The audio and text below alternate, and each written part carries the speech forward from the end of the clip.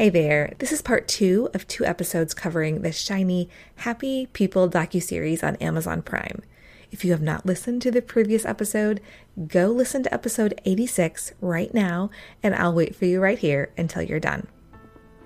Alright, now that I'm sure you're in the right place, I want to give this quick disclaimer to let you know that today's content is not safe for young children.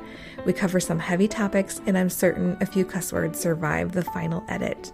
I also wanted to let you know that we cover the topic of abuse, and I understand that this could be triggering for some listeners. Please take care while listening. In early June of this year, 2023, Shiny Happy People, Duggar Family Secrets debuted on Amazon Prime. It reached more viewers in its first 9 days than any Amazon docuseries. And if you listen to the very beginning of this audio, you know this is the second episode in a 2-episode arc. In this episode, JJ Merrick and Kristina Kallman continue their conversations with me, in which I ask them about the impact of Bill Gothard, IBLP, and ATIA on their life. I'm so grateful for their vulnerability. I'm Amy Fritz, and you're listening to the Untangled Faith podcast, a podcast for anyone who has found themselves confused or disillusioned in their faith journey. If you want to hold on to your faith while untangling it from all that is not good or true, this is the place for you. I don't want to give away, I don't want to spoil anybody on this, JJ, but I have a feeling there came a point in your life where you were like, maybe this isn't the thing. Yeah. So we moved from Fort Worth in 1992. Okay. And we went to St. Louis. My dad got another job. So we went to St. Louis. He started working there. He was still working on his dissertation, for his doctorate. And so we went to St. Louis for a while.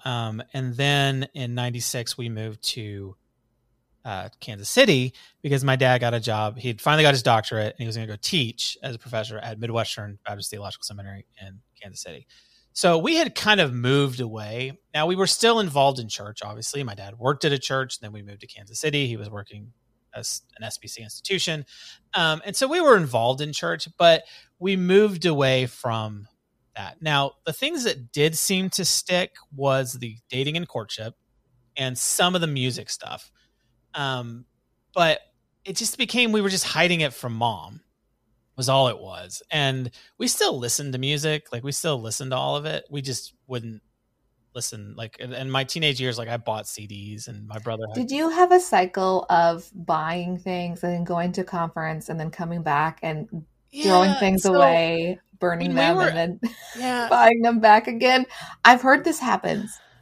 We did, and you would feel really, there was guilt. Like it's just guilt all the time. Like, my salvation, like I got saved at least 3 times. My first one when I was 7, and I remember clearly my mom sitting at the table telling me I'm going to die and go to hell.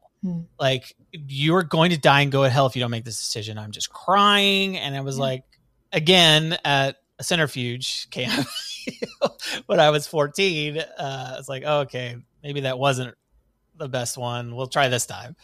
And so church was always there. I was always involved in church, and my dad was the youth pastor. I was, and when your dad's a youth pastor, you're the cool kid because everybody knows you, and you're just at church all the time. And that just became it. And we moved away from kind of the IBLP stuff. We were still going to conference. I remember one year very specifically going to Knoxville and coming back and going to youth group at St. Louis and St. Charles and thinking, I want everyone to, because there was always this light in your eyes, your countenance, the light in your eyes. People can tell. And so I remember coming back from there thinking, this last week has changed me.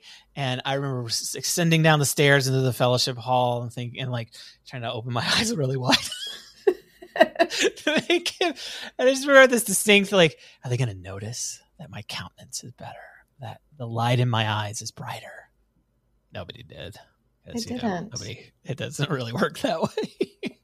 But we still went to church, and I was very involved. And when we moved to Kansas City, we could actually, I remember thinking we could actually choose it was the first time I ever could choose a church because we had always been chosen for us because my dad worked at them. Yeah. And so actually visiting churches for like the first time in my life and getting to choose my youth group. And I actually went to, a different church than my parents went to. And that was okay with them. And they went to the one right next to the seminary. And I went to the one that was down the road that I had more friends that went to. And, that was it. I moved away in 2000, got my first job in Nashville. So I moved from Kansas City to Nashville. And it was like, okay, what do I do with this? For me, my entire social being had been wrapped around church. Mm-hmm. And so when you leave that and you go and you're on your own, you're like, well, if I want any type of social thing, I need to go to church. So I ended up trying to find one.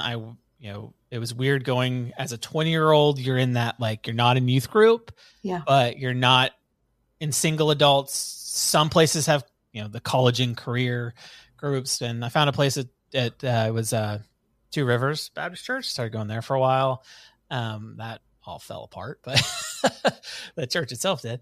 And then it just I just stopped going, and I didn't really, wasn't really a thing for me. And I just was kind of wrestling with like, what is that? And it just kind of went by the wayside. And it's like, I got married. My wife was, had the kind of the same experience. Her dad was a pastor. We met at seminary. And we had just kind of talked, and, a few years later ended up getting married. She moved down to Nashville, and we went to the Baptist church. It was right there, literally, we went to Creve Hall Baptist Church right here by our house. It was like one block over, and we got involved, and I got involved with the youth ministry there, and we started doing our thing. And it's like, well, you go to church. This is what you do. I played music. I got involved in the worship bands. We ended up moving over to Rolling Hills Community Church for years when they were over in the movie theater, and then when they moved to a new place, and we did church. Like, that's just what we did. I was super involved. I had a lot of skills. I did video. I do all these things, played in the worship band, and that's just what you did. You were constantly involved. That's your circle. That is your community. That is your social everything. We ended up moving to Spring Hill.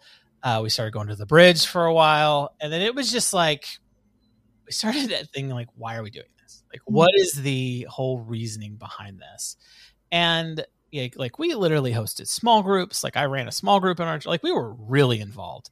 Even at the Bridge, like we were hosting all that. And eventually it was just like, one day you just end up not going. And then the next day you don't go, and you don't go, you don't go. And then eventually we started to kind of reevaluate Southern Baptists and that whole thing. And I'd grown up from the beginning. I knew people in it. I knew all of it. And like, when they say die in the Will Southern Baptist, like, I was that. I did every RA program. I did everything. And so, that was what was comfortable to me. And so we started to explore, and we had an old, one of our worship pastors at Rolling Hills, he had left and gone to start an Anglican community church in Franklin. And so we started looking at like, what are other faiths? Like, what are other things out there other than Southern Baptists? And we started looking at Anglican and realized like, this is a totally different way of looking at things. Like, I wouldn't say Anglicans are evangelicals. They're really not. And so when you take that like constant marketing of the evangelical and you look and say, what does it mean to just exist and try to be good people alongside without trying to invite your friends at every element and try to go off and convert every person? What does that mean? And it became a much different thing. And I remember one of our first times we were sitting at Redeemer. We went to Redeemer for a while, and Father Thomas at Redeemer was absolutely amazing man. Yeah. And he was like the one thing where we saw, okay, this could be different. And the one thing that hit me when we were sitting at Redeemer was the fact that the worship band played in a circle on stage facing each other. That it was literally their chairs are set up in a circle. There's no one up. It was not a concert. It was like, that's all they're doing. And, we started going there for a while, and then COVID hit. And then if anyone knows the story, Father Thomas passed away in a car wreck a few years ago, and it was just devastating. And we haven't been back since. And so it's really just looking at like, what is faith and what is necessary. it's hard for me because as an adult living in Spring Hill, Tennessee, if you don't go to church, you don't have a social circle. Like that is literally it. Those are the country clubs. Now I've found a little bit in that. I go to Burn Boot Camp and I work out. And so there is a community of people there that is very church-like in a different way. But you find that most people around here go to church specifically for that. Mm-hmm. And then and those things are, then it becomes this toxic way of the people who lead it have to continue it and keep it going. And then it just like, you have to be able to control those people and keep them. And so then that's when you just throw all this other stuff in to try to keep that. Yeah. And yeah, going back to IBLP, that's the exact same thing. They had to control them and you had to keep them going. You know, they needed them to have as many kids as possible. And I remember the weirdest thing ever. They had the reversal baby choir that they would have every year. The children that were the vasectomies and the tube tying reversals that happened. If you were a result, the babies that happened after that, babies that happened, you would then they had a choir of them. I still laugh at that because all I can think of is Michael Scott and the snip, snip, snip, snip, snip, snip. So at what point did you realize not only were they a little quirky, something was going really bad, something was really wrong, especially when it came to like all the way at the top? Yeah.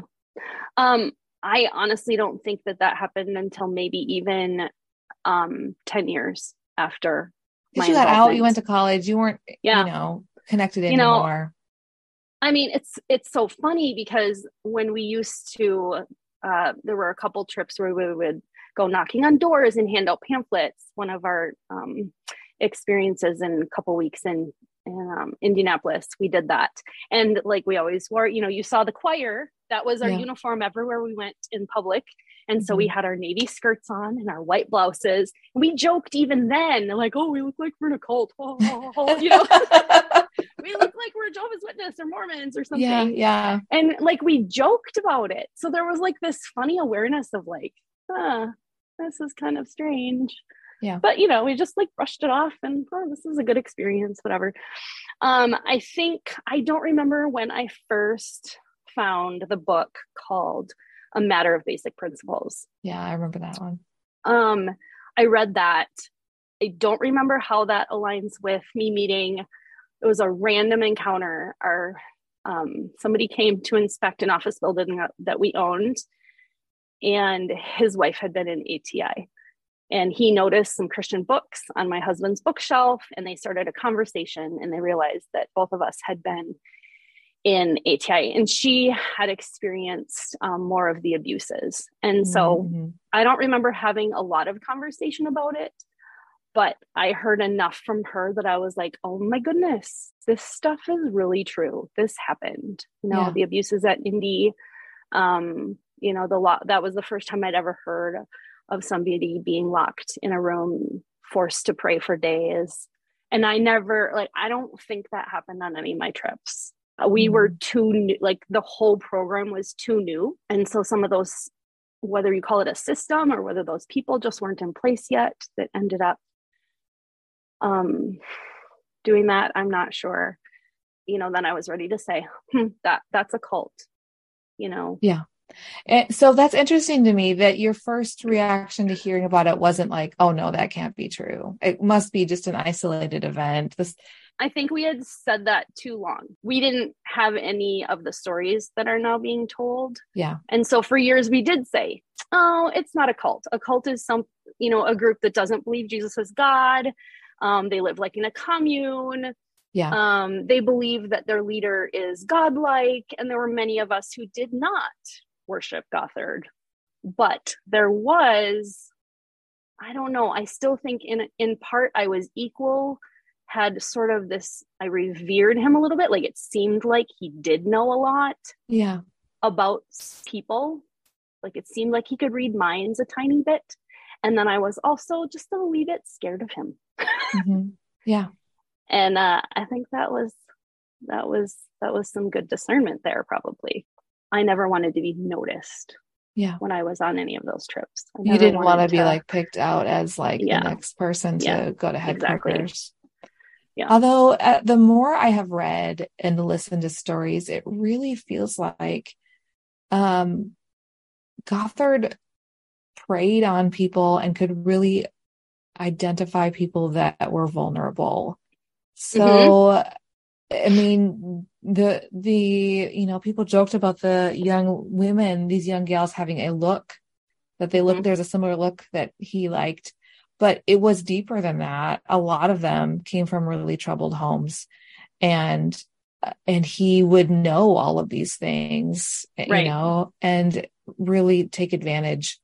And so I wonder if, it feels terrible. I mean, it feels terrible to say that you were lucky because you came from a family that was stable. It was a safe home. It was, absolutely. But like, there were a lot of people that bought into the system because things were just so very broken in their lives. And it was like, as much as we in the evangelical world, especially in the 80s and early 90s, would say we were not into the prosperity gospel, so much of the legalism really was prosperity gospels. Like, if you do these rules, your life will be better.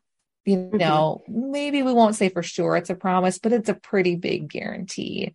And, just hanging on to those rules. And the idea that if something bad happened, possibly it was because we weren't doing the things right, or we were doing the wrong thing. We weren't doing enough of the right thing, or we were doing the wrong thing. It wasn't ever just like some things are just really broken in the world. His teachings influenced all of our Protestant evangelical churches. I think it was especially in the US, it was a huge deal. We joke about it now, like the umbrella of authority thing. Yes. And like, it seemed to make sense, right? It looked safe. And now, my friends are like, something is really wrong with that top umbrella if it's not working. If you need like 5 umbrellas underneath it. I think those are some of the teachings that are sort of insidious, like, even though I didn't want anything to do with the ATI version, of what my young adulthood could have looked like. Rejected that early on at the age of 19. A lot of those teachings did continue to affect me. And, I'm kind of sorting through, like, I don't think my parents taught me this. Like, it might have been in some of the curriculum, like, but this came from those conferences, and this came from, and there was a little bit of like, you'd go home and you'd hear all about courtship. And I remember coming home and being like, so Dad, you gonna find me my husband, and I don't remember the conversation, but I can just imagine, because this is very dad-like, him being like, oh, I think you can find your own husband, like, I'm imagining that's probably what he said. And there was sort of this like, like, I thought that this was like the optimal way to find a spouse. So now I'm confused because all the stories that you heard at the conferences and, in the youth portions of the conference. Yeah. I think it happens like that from time to time, where we read the books and then later on our parents like, I had no idea you read the book, and I had no idea the book even said that. And they didn't make a big deal out of it. It's just like, no, that's not how we do things. Yeah. Okay. Yeah. And I look back, like, the only thing I can do is like not put my children through it. Like I can be the chain, the brake. Like, for me, there was the rules that really stuck with us. Was the biggest one was the dating rule. And like, that is probably the one thing that I've struggled the most in my life. Was from the very beginning, you were told you had to court, you weren't allowed to date. And so there was just kind of this like underhanding thing of like, you're not going to have a boyfriend or girlfriend, any of that. If I had a boyfriend, that would have really thrown them off. But, not being able to do all that. And so you get later on in your, like, I left the house on my own, not having any idea how to do any of this. And just had no way of knowing how relationships worked, that like just even trying as a teenager, especially back in the 90s, that's what you did. Like, things are different these days with kids, and they act differently now, which is great. But back then, like, you found a boyfriend or girlfriend, and that was the way you kind of move through it till eventually you realize you wanted to get married and you kind of knew how to date and you knew how to do those things. I had none of that. And it was like, I remember the weirdest thing of my parents, like my mom essentially like saying like, you're never, you can't date, you can't do all these things. And finally I got married, and like the first thing she's like, well, when are you gonna have babies? Like, you do realize like my entire sex education was you handing me James Dobson's tapes and said, here you go. Like I learned the birds and the bees from freaking James Dobson, which that's a whole nother thing. So like I'm sorry, lady, you don't get to be a part of this. Like, this is not something that you may get grandkids, but that's all. Like, you don't get to be a part of this. And that's probably the one thing I've struggled with my entire life. Yeah. It's been that whole thing on like how to date, what to do. And still affects me to this day, 43 years later. So, do you have a relationship with your parents, and are you able to talk about any of this stuff? So my mom passed away back in 2016. And she got really bad. They moved to Kentucky. So my dad left Midwestern, was fired essentially, given a 1-year contract. So go from 10-year to 1 year, you know how that works. And ended up unemployed in Kansas City. And the only thing he knew how to do was manage restaurants, because that's what he did in the early 70s. So he literally managed the A&W / Long John Silver's 5 blocks up the road from the seminary. And bless his heart, he has his PhD doing that because he needed to feed his family that was still living at home. He did what he had to, and finally was able to get a position in Kentucky at Clear Creek Bible Baptist College, which was absolutely over the moon that some former seminary professor would come to them. And he's now semi-retired from there, still lives there, loves it, has been there 20 some odd years. Perfect for him. They moved to Kentucky. My mom ends up in her just decline was pretty bad. Ended up in 2008 in a nursing home. And then she had trachs, so she was in respiratory care, and finally passed away in 2016. My relationship with my mom was never good. And so we realized what she had done to us, and the way that she was. At that point, I had realized that we were gypped our childhoods because of the fact that they weren't willing to ask for help. And thankfully, there's 3 older kids because so there's my older brother and me, and then my brother's 18 months younger than I am. So there's basically 2 splits, and then my sister and then the 2 boys. My sister and the 2 boys, they went to school, and they ended up going to things. They went to college. They once they moved to Kentucky, they had played soccer, so they ended up kicking footballs. One went to the county high school, which was a 5A school, and then one went to the 1A school in town and played in the band and kicked. Both of them ended up football scholarships. One went to Western Kentucky on a full ride, and the other one went to Cumberland, and then ended up as an attorney. Now he's a DA back home, married a hometown girl in Kentucky, loves his life there. Went from being he's now prosecuting. He switched sides, so he was a public defender, PD. Sure, yeah. And so he got to go and do all that. So I'm ecstatic for them, but realized that it wasn't until they moved to Kentucky, and Kentucky had a lot more social services available to them, and had help that would come in, and they allowed them to go to school and allowed them to do that. We didn't get that. And so I'm not bitter towards them. I mean, it's just kind of how that is, but I did not go to my mom's funeral. So I did not, my dad had 4 of them, actually. He basically did a tour with her ashes because they knew people all over. And so. Wow, that's interesting. He did a whole tour, but I just couldn't bring myself to do it. So my relationship with her, there was never really any reconciliation. I don't think there would ever been any reconciliation. The reconciliation needed to be me internally. I've had conversations with my dad.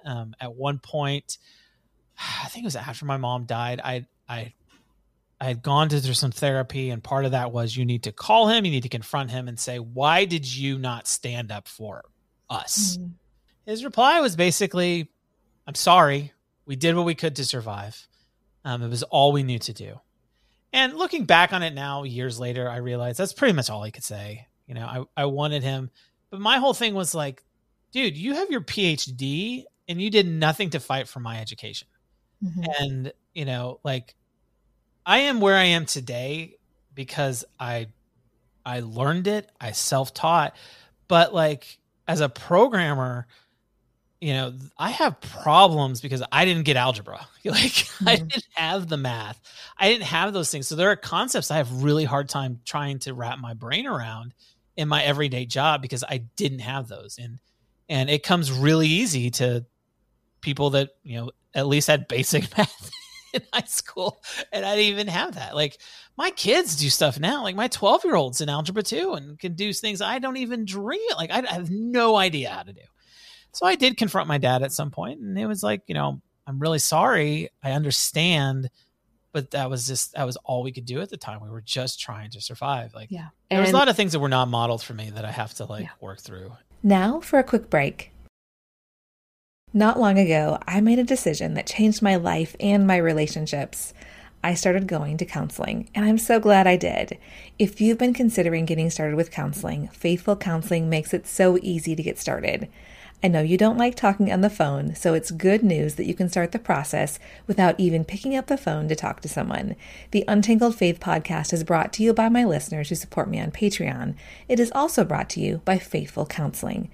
Faithful Counseling is a Christian counseling service with more than 3,000 licensed therapists across all 50 states, with access by video or phone sessions or chat or text. There are therapists with expertise in trauma, depression, family conflicts, and more. You can ask for a new counselor at any time, and financial aid is available for those who qualify. Untangled Faith podcast listeners get 10% off their first month from our sponsor, Faithful Counseling. Go to faithfulcounseling.com/untangled. Fill out a questionnaire, and you'll be matched with a counselor. That's faithfulcounseling.com/untangled.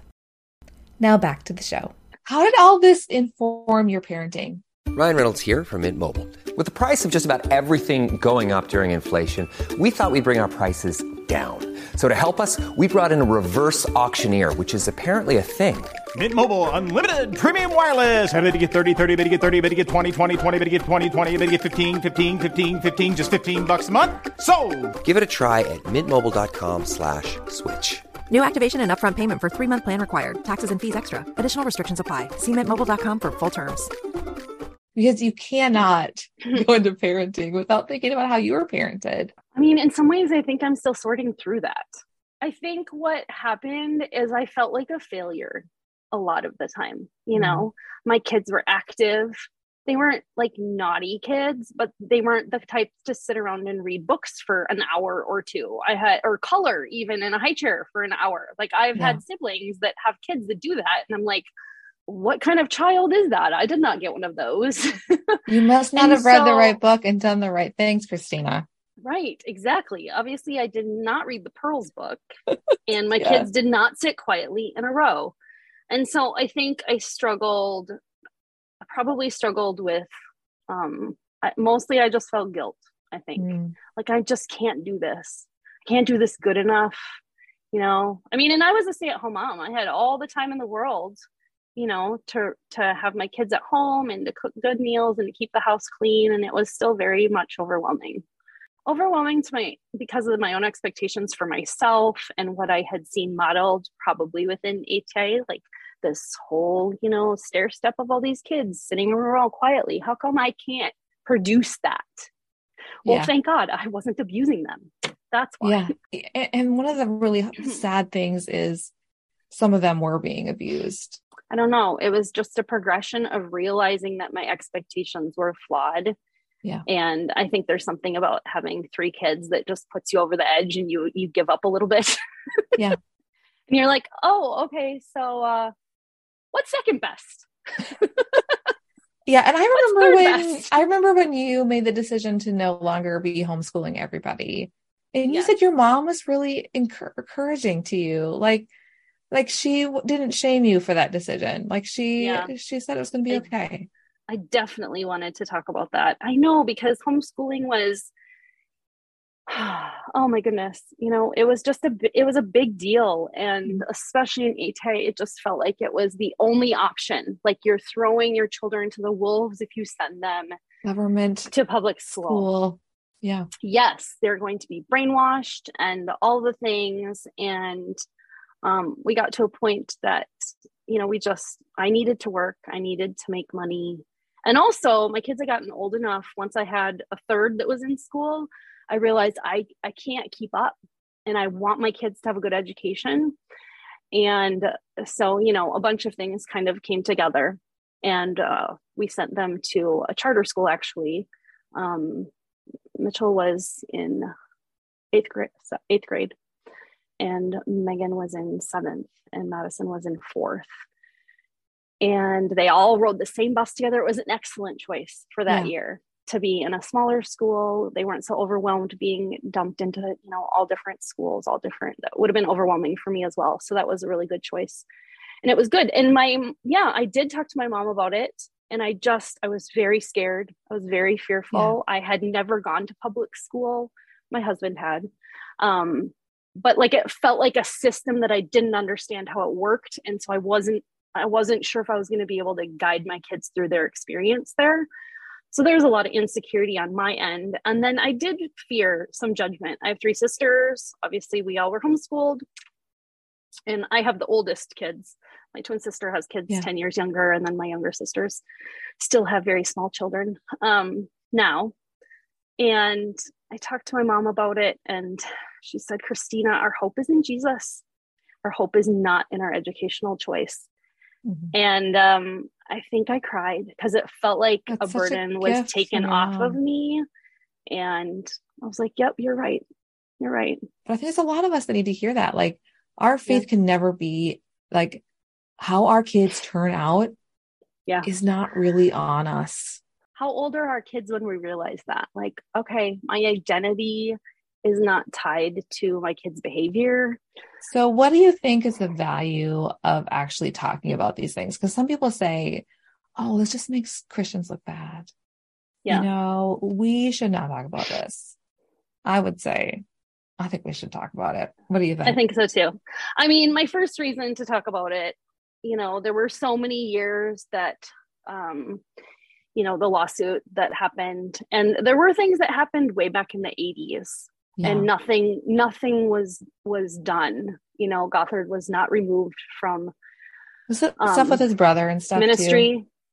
Yeah. And I mean, there's gossip within the community. Was it actually Gothard? And did he just blame it? Mm-hmm. Who even knows? But there was stuff, that came out at various periods of time that just got squashed, and people were scared, and they were manipulated both spiritually and financially. And so my purpose is saying, you know what? Yeah, I did not experience the trauma, but I'm friends with some of the people who are on, there's another documentary coming out, and I'm not close friends with them, but they're friends of friends. They were on some of my trips. I recognize these faces. And I know these names, and I have been in ATI recovery Facebook groups. I was aware of Recovering Grace when it was developed. I was aware of when they were asking for testimonies of all the women who had, some kind of inappropriate behavior from Mr. Gothard. I was there present online. And though I can't say that I was there to see it, I was there to see enough to say, I believe these people. Yeah. This happened. We need to believe them, and we need to do something about it and not let it happen again. So I think that there's power in numbers, and I'm just one, but I'm willing to add to the numbers. And I think just being aware that cults take lots of different forms, I mean, there's lots of different types of groups, both within the church or within the business world. There are so many communities that are cult-like. What are some things that you hope come from people seeing this? Well, for one, I hope that there is exposure of these things do happen behind the scenes. And this has been a long process, especially watching Josh Duggar's thing. And I almost feel bad for the kid. And I mean, he's a man now, but looking at how horrible he was treated when from the very beginning, it's, sexuality is shown as a certain way. Yeah. You know, he then goes and does a thing that probably, you know, there was stuff that led up to that. There was things that happened up to that. But then after that, literally being told, okay, you're just going to go and we're going to ship you off. You're going to do manual labor and this should fix you. No therapy, no processing of it. Yeah. But it was the hiddenness and the unopenness of what it is that caused him to have that they don't want to ever discuss. And then when something comes up, it's got to be hidden immediately because this is going to look bad on the family. What can we do to get this put away? And they thought, okay, well, that's all it needs to do. Well, then that just expands onto it. And he's got this already unhealthy view of sex that, you know, led to, you know, you go from, you know, it starts with a porn addiction and then just kind of does, and you keep going and you keep trying to find something more and different. And then it leads to what he, you know, with the SAM, it's like he was done wrong from the early on that led up to this. Now, sure, he should very well known that this is something he shouldn't have been doing, but that whole culture creates that. Yeah. And so, you know, it's that hiddenness of it. You know, looking back now and looking and seeing like here's Bill Gothard, an unmarried, childless man, basically telling all these people to have as many children as possible. And here's how you should live your married life. Yeah. And nobody questioned it. It was, and I remember thinking it a few times, but it was always like, well, he's just like Paul. Like, yeah, or Jesus. Like, yeah, Jesus, true. Yeah, yeah. Exactly. Yeah. What's funny is I don't even think about Jesus and all this because I feel like Jesus is looking at going, y'all are a bunch of sons of bitches. So that's a quote.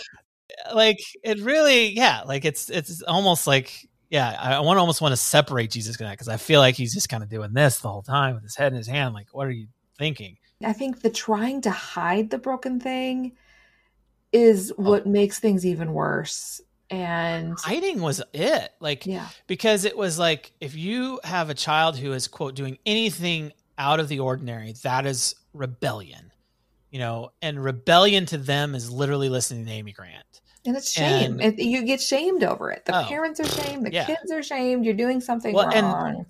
They talked about the blanket therapy, or blanket training. Yeah. That was something that was very, very prominent. And for those who haven't seen it, it's literally you put out a blanket and you put the child on the blanket and you put something of desire, like a toy, and you tell them, don't go get the toy. The child goes after the toy. You then spank the child. Yeah. And you basically break them down. Like, I don't even do that for my dog. Over and over again. Like that. We don't even use negative reinforcement with our dog. We do a thing where we do a mat, but he has to choose to go back and forth. And that's how you do it. But like breaking the children, but literally that's it from the beginning. Break them down, make it where they realize that everything comes from above and that you are in control of nothing. And it just moves on. Mm-hmm. Women are not in control of their sexuality. They are not in control of their purity. That comes from the father all the way up till you're married. You're then handed over to your husband. You're literally not in control of your life at all. And so from that point, then, if anything happens outside of that, the hiding has to happen because it breaks the shiny, happy faces, the countenance, any of that, you know. And I remember there was a couple of years back where they had talked about abuse, and it was the most grossest thing ever. But it was about like how God uses abuse. I've seen some of that. I think that it's like maybe there's, but you know, the idea being is that it happened to you for a reason. That God allowed it to happen.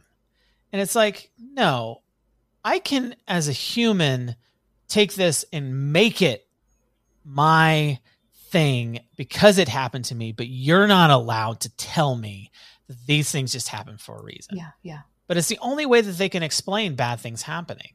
Tell me why it's good for our faith communities to actually talk about the hard things and the real ugly, like, broken things. Why should we just, I hear this argument that says you are making the church look bad if you talk about abuse that's happening. No, tell me God, no. Terrible like, argument. I mean, the church doesn't need to look bad. I mean, it does. It's on its own, but like the idea of like, we have to be open and honest, and we have to know that these things exist. Like, I worked in youth ministry. Like I left, there was time before I moved into computers. There was about a 2-year period. I went to Montana for a couple of months, out like the day that I graduated, and worked at a church there for a summer, and then came back and then worked at a church in Kansas City. And I worked under a guy who is currently in prison in Virginia. And he was a youth pastor, and he ended up messing around with a couple of his kids and ended up in jail. And, he was on, I remember eagerly getting the SBC's list or whatever. Here we go. Find old Jack down there, but he's sitting in prison in Virginia. So I've lived that. And what's interesting to me was they, in my interview process, I was like a 18-year-old kid. And I remember sitting at that table with the search committee or whoever it was, and them asking me like, what do I do, about all these things, like to keep myself, secure because I'm young and all that. And, my dad had taught me, hey, don't be in the room with anyone. There's there's things you need to do. And he was smart. Don't give them rides by yourself. Don't do any of those types of things. Like, yeah, accusations can happen, but you just need to keep it clear and above. Okay, fine. That's great. And they're asking me when the real problem was the actual senior youth pastor who would later go on to do these things. Yeah. But nobody talks about that and trying to keep that up. And it's like, you can't have some of these people around teenagers doing these types of things without having a very open, honest conversation about it. Yeah. It's like, and this happens everywhere, like gymnastics. It's a problem. I'm a swim official, and part of what we do is there's a safe swim program because, you have coaches hanging around kids in swimsuits and things. Like, things just happen. And so, having these conversations and making sure that there's things in place and that we make sure that safety is there is big. And we need to do that. These are humans. This happens, and we have to keep these kids safe, and we have to keep talking about it. And it's okay. Nobody's going to look bad. The thing that caused it looks bad, but let's fix that. It's not the talking about it that's the problem. Yeah. The problem is there. Talking about it means maybe we have a chance to do something about it. We have a chance to do that. Like this, I think this is a moment we have a chance to either say, that's not us. Right. That's some crazy fringe. Or we can say, some of this is us. And I think there needs to be a solid conversation about what it is about evangelicalism that causes all of this. It's like the conversation about Josh Duggar. Mm-hmm. We need to talk about what got him up to the point right before he decided to go in there with his sisters. And nobody wants to talk about that, of what is it that caused that. Yeah. This purity culture, all of these things is what's causing all of that. And, nip it in the bud, but you're going to have to nip all of it a lot of times. Well, and things that are good are going to stand up to scrutiny. Yes. What's the worst thing that can happen? Right. And these conversations definitely do need to happen. And, changes do need to be made, but in realizing these things do happen and it's okay, but what are we going to do to fix it? I like it. Well, I appreciate you giving me some of your time. But yeah, I think the first that I realized that the message of Gothard was sort of extra biblical. Ironically, I had started doing what they used to call was a faith journal. And basically you just journal through, I don't remember if it was the whole Bible or if it was just the New Testament, but I remember getting to the New Testament. And I mean, I had quizzed on various books of the Bible. Yes, you memorized many verses. I had memorized whole sections, or at least was very familiar with, whole books of the Bible. But when you read the Gospels, like all in a row, all of a sudden I was like, the rule keepers Jesus was mad at. Yeah. And he was having dinner with all the people that Gothard is saying that we should run away from, and these people will drag you down. And I was like, wow, I am a Pharisee. You know, I came to that realization that this is not biblical. This is extra biblical. You know, there are no keys to success.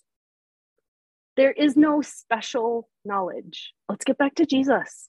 I mean, I remember, I think I don't even know what circles, but I remember when I was still kind of sorting through some of the Gothard teaching, and when Jesus would be preached, like the simple gospel, I had this angst in me, like it's not enough. Like that came from ATI, that there's this other information that's extra, that's better, that'll give you an even better life. And if Jesus is made smaller, that's never a good thing. And so I was, you know, that was kind of a light bulb moment for me to realize Jesus is not enough in this teaching. And he is enough. He is absolutely enough. I think the church that we went to, we helped start it in Norwood. And that pastor, he just took everything back to the simple gospel of God loves you, love God, love people. And those are the building blocks. And if you don't think that those are enough, then that's going to lead you down a really ugly path.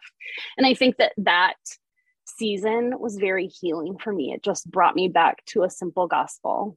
And I can't imagine, you know, knowing where my life went.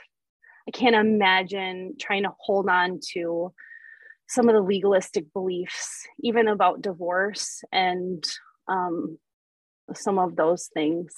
Because obviously, you know, my history and my family imploded. You know, I had better teaching, and I could say, this is not my fault. And also I lived in a community that had changed, you know, that supported me, and I was not ostracized. I can't imagine that having happened, you know, even 10, 15 years prior. You know, I would have been in a completely different place, I think. It's just so crazy. This random part of my life that ended up on Amazon, and everybody's talking about it. I know this is hard to believe after 2 episodes, but I actually have more audio from our conversation. I share that with my Patreon community, so make sure you go to patreon.com/untangledfaith to check that out. I want to express my gratitude one more time to JJ Merrick and Kristina Kallman. They shared vulnerably about something that deeply impacts them. As always, my hope is that you listen to these episodes and that this starts conversations you have with your friends in real life. So send this episode to your friends and continue this conversation. And if you're new around here, make sure you check out the show notes. I have linked episodes I think you'll be interested in checking out, including the series I recorded about our family's experience with my husband working for and ultimately leaving Ramsey Solutions, the company owned by Dave Ramsey. You can find those links on your podcast app or by going to untangledfaithpodcast.com and clicking on episodes. If you're on social media, I'd love to keep this conversation going over on Twitter or Instagram or through the Facebook page. I'm Untangled Faith on Instagram and Facebook, and I'm Faith Untangled on Twitter. The Untangled Faith podcast is hosted and edited by me, Amy Fritz. This podcast is made possible by the support of my Patreon community. A special thanks to producers Michelle Pionic, Phil and Susan Perdue, Pam Forsay, and Shelley Taylor. Thanks so much for listening. I am actually planning on taking a brief break, so you will not see me around here, but I will be continuing to share bonus material with my patrons. So I probably won't see you next week, but I will see you soon.